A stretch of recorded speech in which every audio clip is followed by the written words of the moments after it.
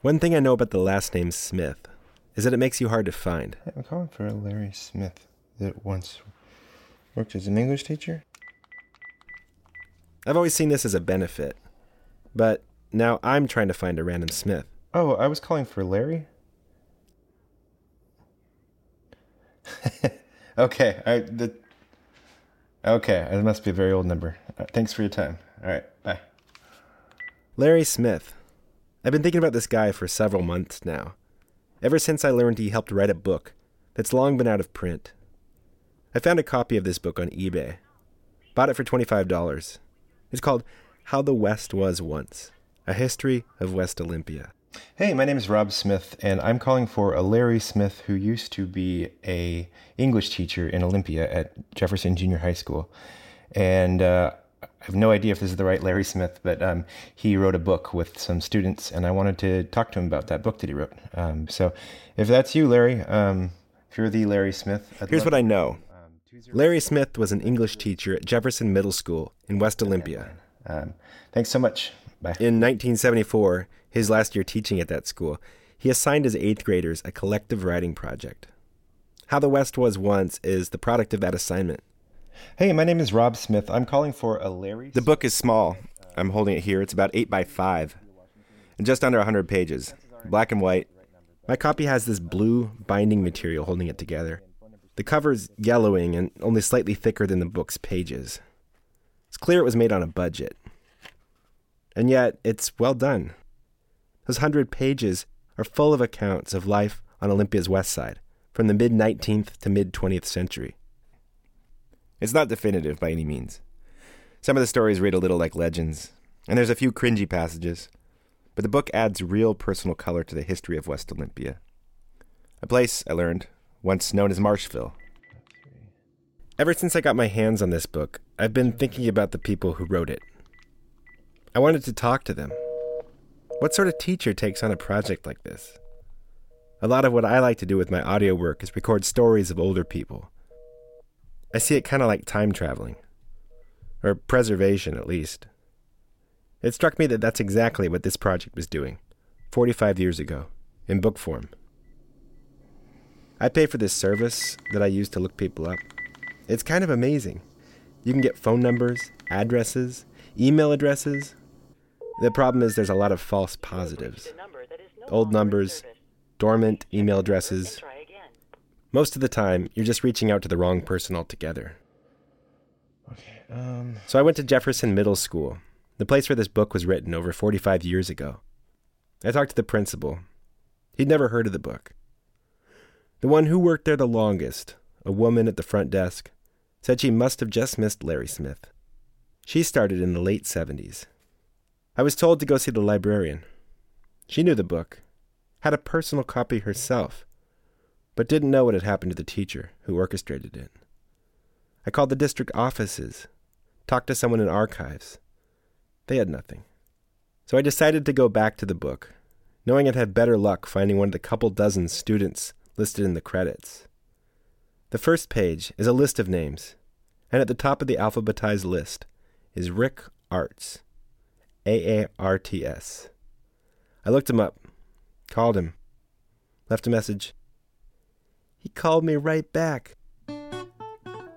Rick was great. We talked a while about the book and what he remembered about his teacher. He said Smith left an impression, only had good things to say about him. I asked him if he knew what had happened to Mr. Smith. Rick remembered something about California. Maybe he moved there for health reasons? He couldn't remember. Rick didn't want to talk on tape. Said he'd be a lousy interview. I disagreed, but he gave me another name, so I stopped bugging him.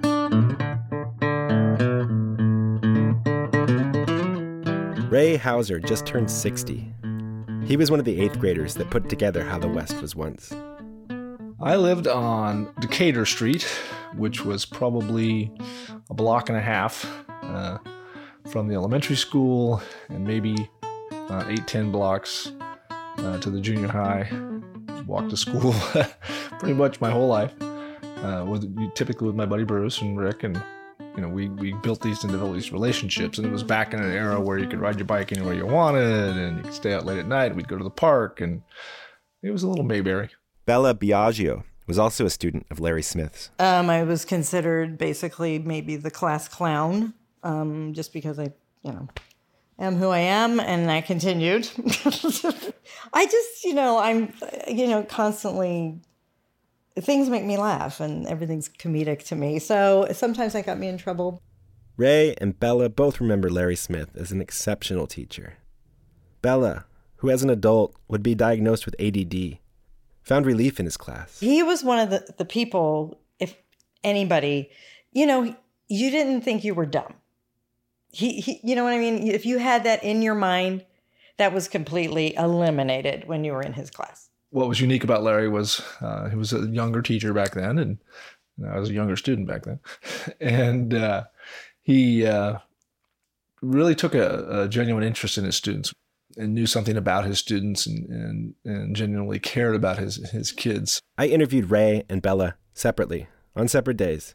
Even though I am who I am and I have this personality and everything, I also am very insular and somewhat shy. But they both landed on the same word to sum up their 8th grade English teacher 45 years later. But he just, he was able to just take you and just make you feel really safe. I think that's a very good word for him. It was safe. It was safe physically, it was safe intellectually, and it was safe emotionally.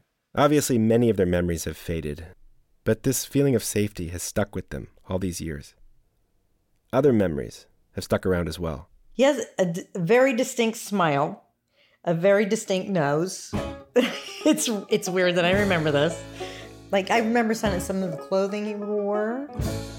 Like, he would wear a shirt with a little tie, maybe a little sports jacket, maybe a sweater or something. But he was just always so look, he's so cool. And just like the twinkle in the eye and the smile, and lanky, sort of tall guy, and his wife was beautiful. Larry's beautiful wife was another clue I had. I knew her name was Nikki.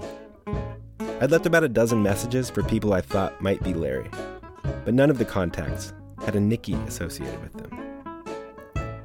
Then finally, one night as I was making dinner, the phone rang. The caller ID said Smith, Larry. I answered.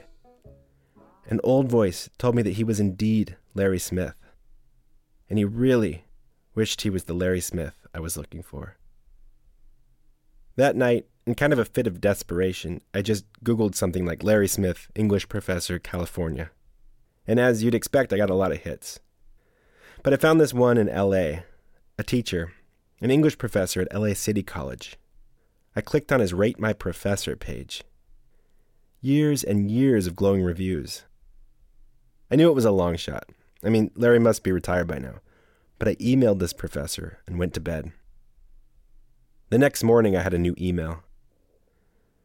I hit record on my cell phone just before opening it. And just based on the subject line, I think I might have found him. Cool. Rob, haha, you hit the jackpot. Since I never have been on Facebook or MySpace, I'd assume I'd be hard to trace. After Olympia, my wife and I moved to San Jose for 4 years, on to Coos Bay, Oregon for 16 at a high school, with 2 in the middle to work in Papua New Guinea to give our 3 kids a true cultural experience. Paso Robles, California for 6, California Youth Authority Prison, then down to LA area in 2000, where I continued with high school and adjuncted at several colleges. Now I'm in my 50th year with no plan on retiring. Wow. Thank you for calling the Whittier Union High School District. I work in an Please alternative listen high school carefully to the in following Whittier options. and do a As our night menu class has at changed. Los Angeles City Para College. español, You discovered it. oprime el número We recently 9. moved to Pasadena. If you are calling from a touch-tone telephone and no... Wait while I transfer your call.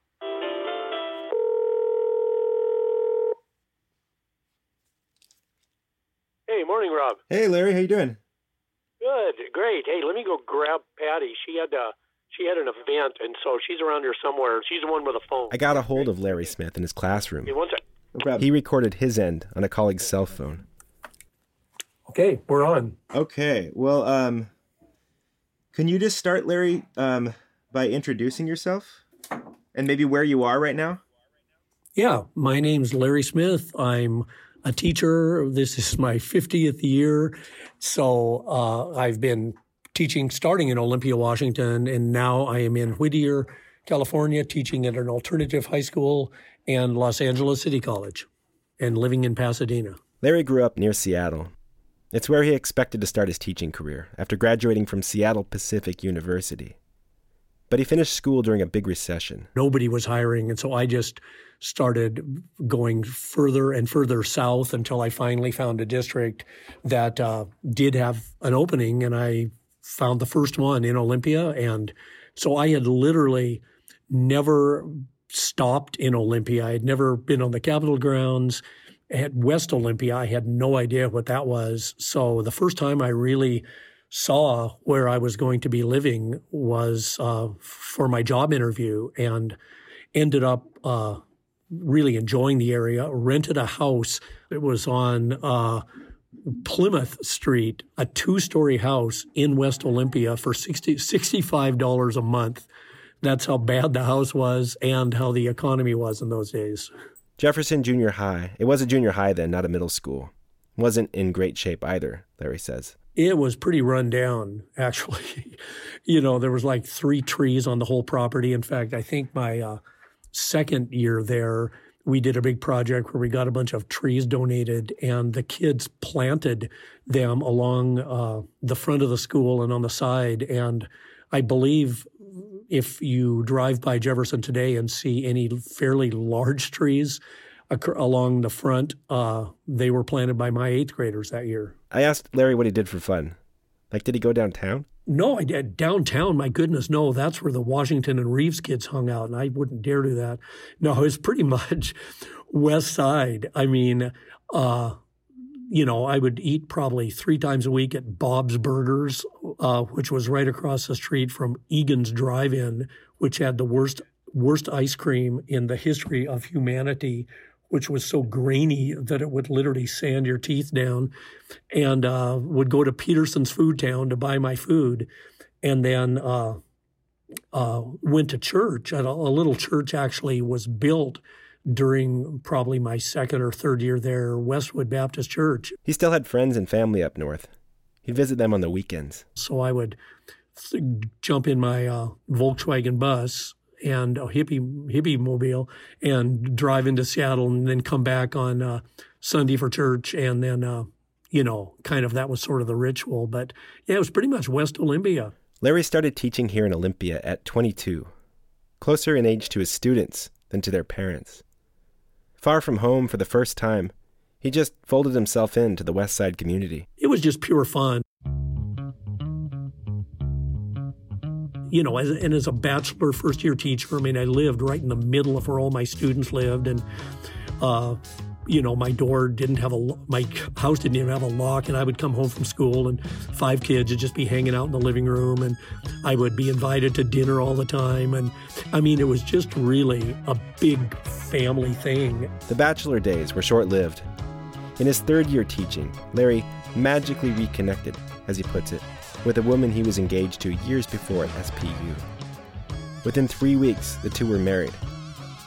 Over winter break, Nikki resigned from her teaching position in Santa Cruz. And then she moved up and shivered for a year and a half before she talked me into moving south. It was Larry Smith's last year teaching in Olympia that How the West Was Once was written. I knew it was going to be my final year, and I just wanted to try something really unique. And I just happened to be really blessed by an incredible group of kids and wanted to do more than just daily and weekly assignments. And so we just took on this virtually a year-long project.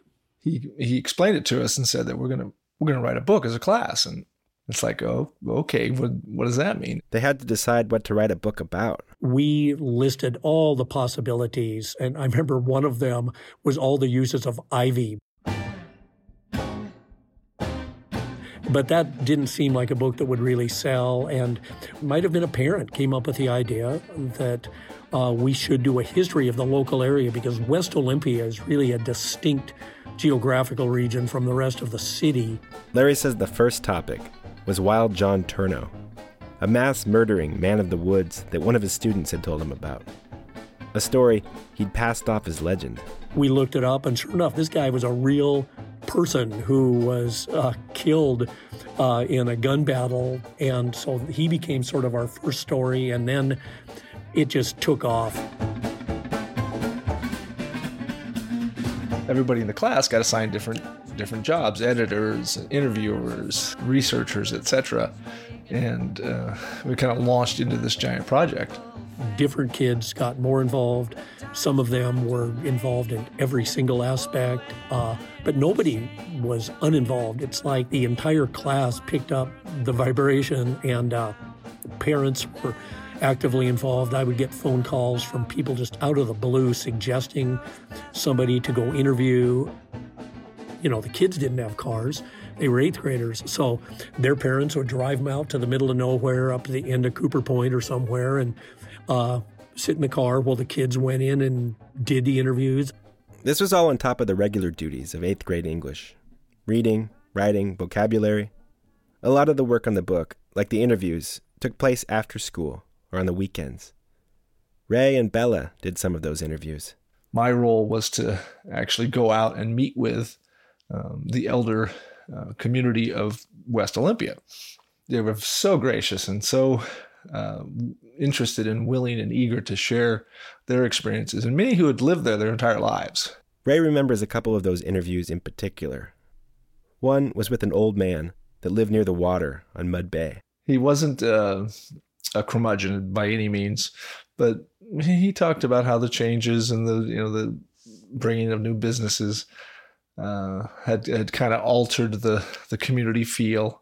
And then the other was just an elderly woman who, like I say, she had cookies and lemonade, and it was just exuberant and excited and wanted to meet with us. It was a little intimidating. It was in 8th grade, and I was with Larry and my buddy Rick, and we really enjoyed spending time with her, and just very gracious and very interested in sharing her experiences. Oh, they just thought it was so great. I mean, they just thought it was so exciting that, one, we were writing a book, and two, what it was about.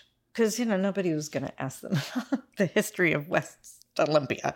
And they were really excited about it. I think people really enjoy telling the history of where they've lived probably all their entire life. Yeah. Some of my favorites are the personal ones, like the guy that did the Ark. Built the Ark? Yeah. What the hell? Why did he build the Ark? I don't remember. I think he was waiting for the second flood. Yeah, that really livened it up, didn't it? Each chapter of the book is a different topic or story.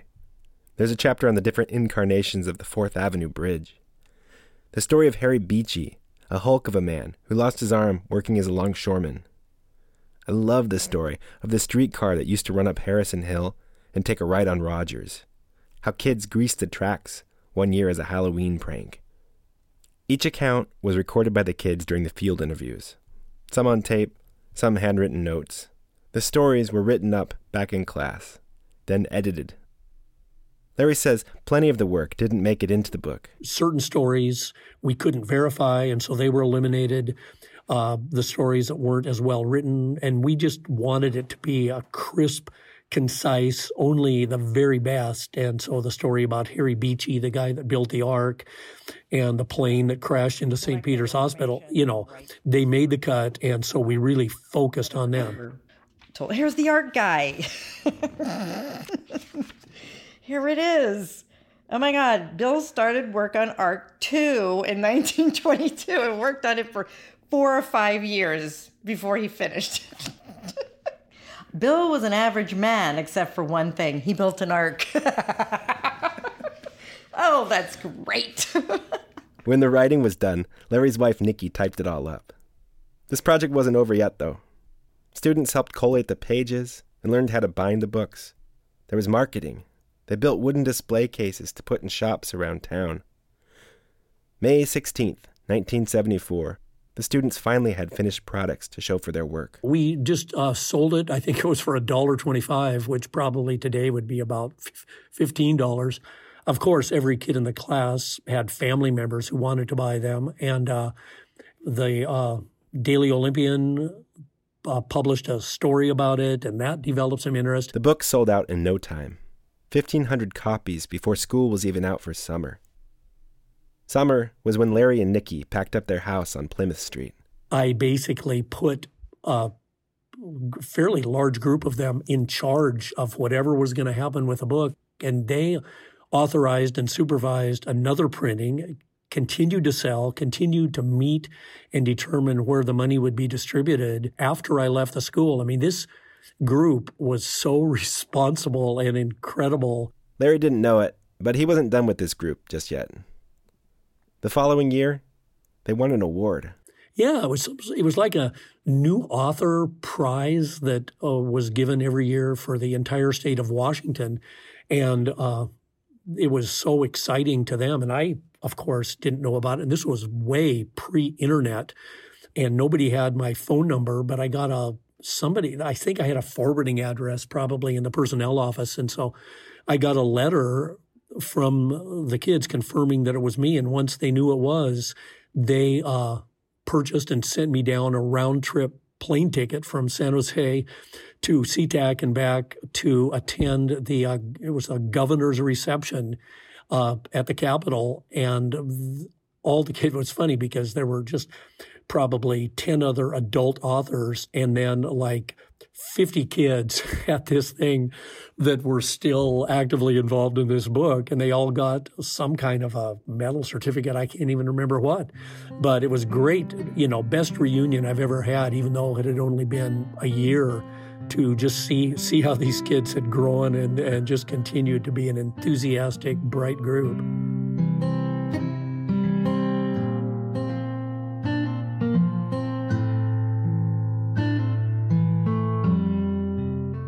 In the end, about 60 kids helped in the production of the book. 2,500 copies were printed and sold, and much of the money from the sales was donated to help local senior citizens. Bella and Ray both tell me that they think often about this 8th grade project and their teacher, Larry Smith. He really just made this thing happen, like we wrote a book. Bella, whose last name in the book is Sabella, by the way. Bella's made a career in the performing arts, both on stage and in the restaurant industry. She says that Larry's class, that feeling of safety, helped her out of her shell and gave her a feeling of accomplishment. Feeling so important and proud that we did this, and, I think it's a really wonderful thing that we all had that opportunity. Yeah. Because I don't think a lot of people get to have that kind of opportunity. They just don't. Like Larry, Ray Hauser went into public education. He's worn a lot of hats over the years, from teacher to assistant superintendent. One of his roles had him traveling the country, researching effective teaching strategies. It gives him a unique perspective on Larry's approach to teaching. I gotta say, Larry was light years ahead of his time when it comes to effective teaching strategies, and I've done a ton of research, and the whole idea of relevance, real-world experiences, collaboration opportunities, engagement strategies. It was, now that I look back on it, I didn't know then, obviously, as an 8th grader.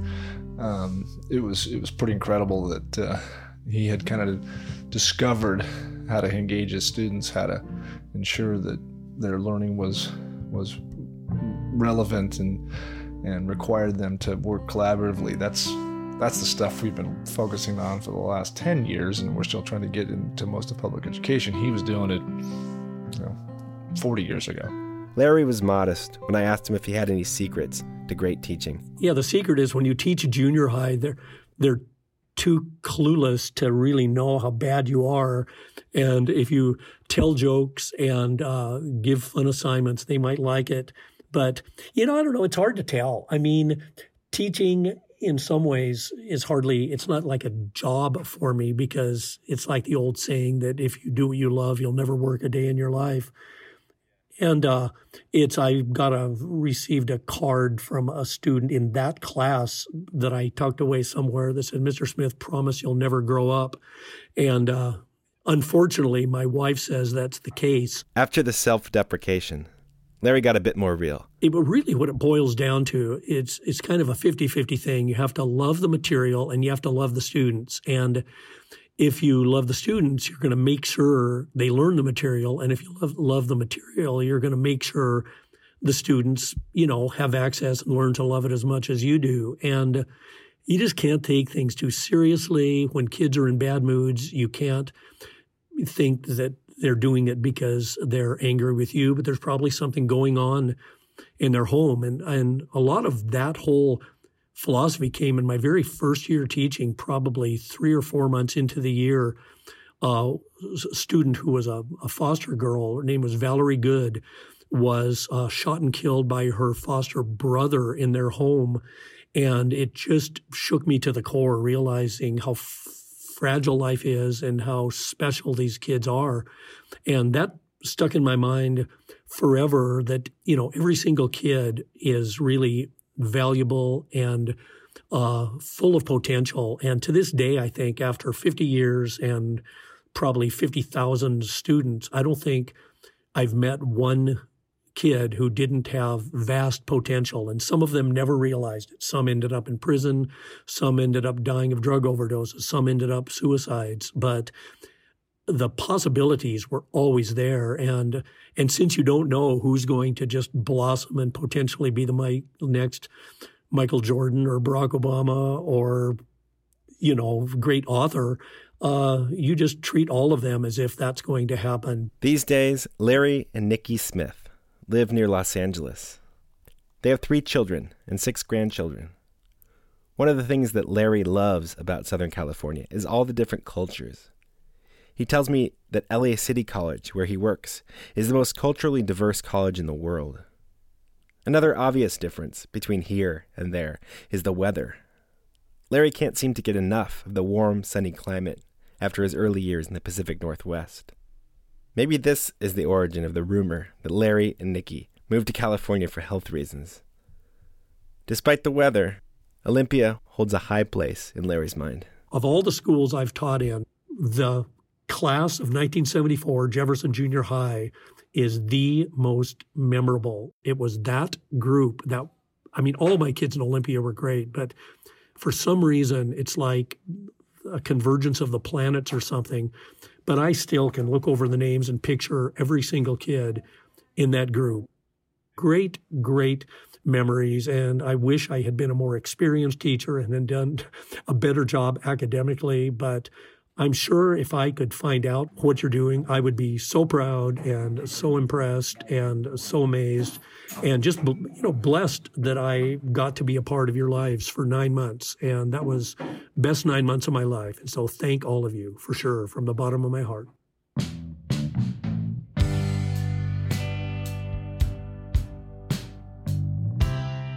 Thanks to Rick Arts for calling me back. Thank you, Larry, for checking your email. And on that note, Larry says if you're a former student of his, he'd love to hear from you. His email address is smithoverseas@hotmail.com. Thank you to Ray and Bella for allowing a total stranger to come into your homes and talk with you, even if it was against the better judgment of your friend, Bella. My friend's like, hey, do you know this man? I'm like, no. And he's like, you're letting him in the house? I'm like, yeah. He goes, do you have something that if you need to kill him, you...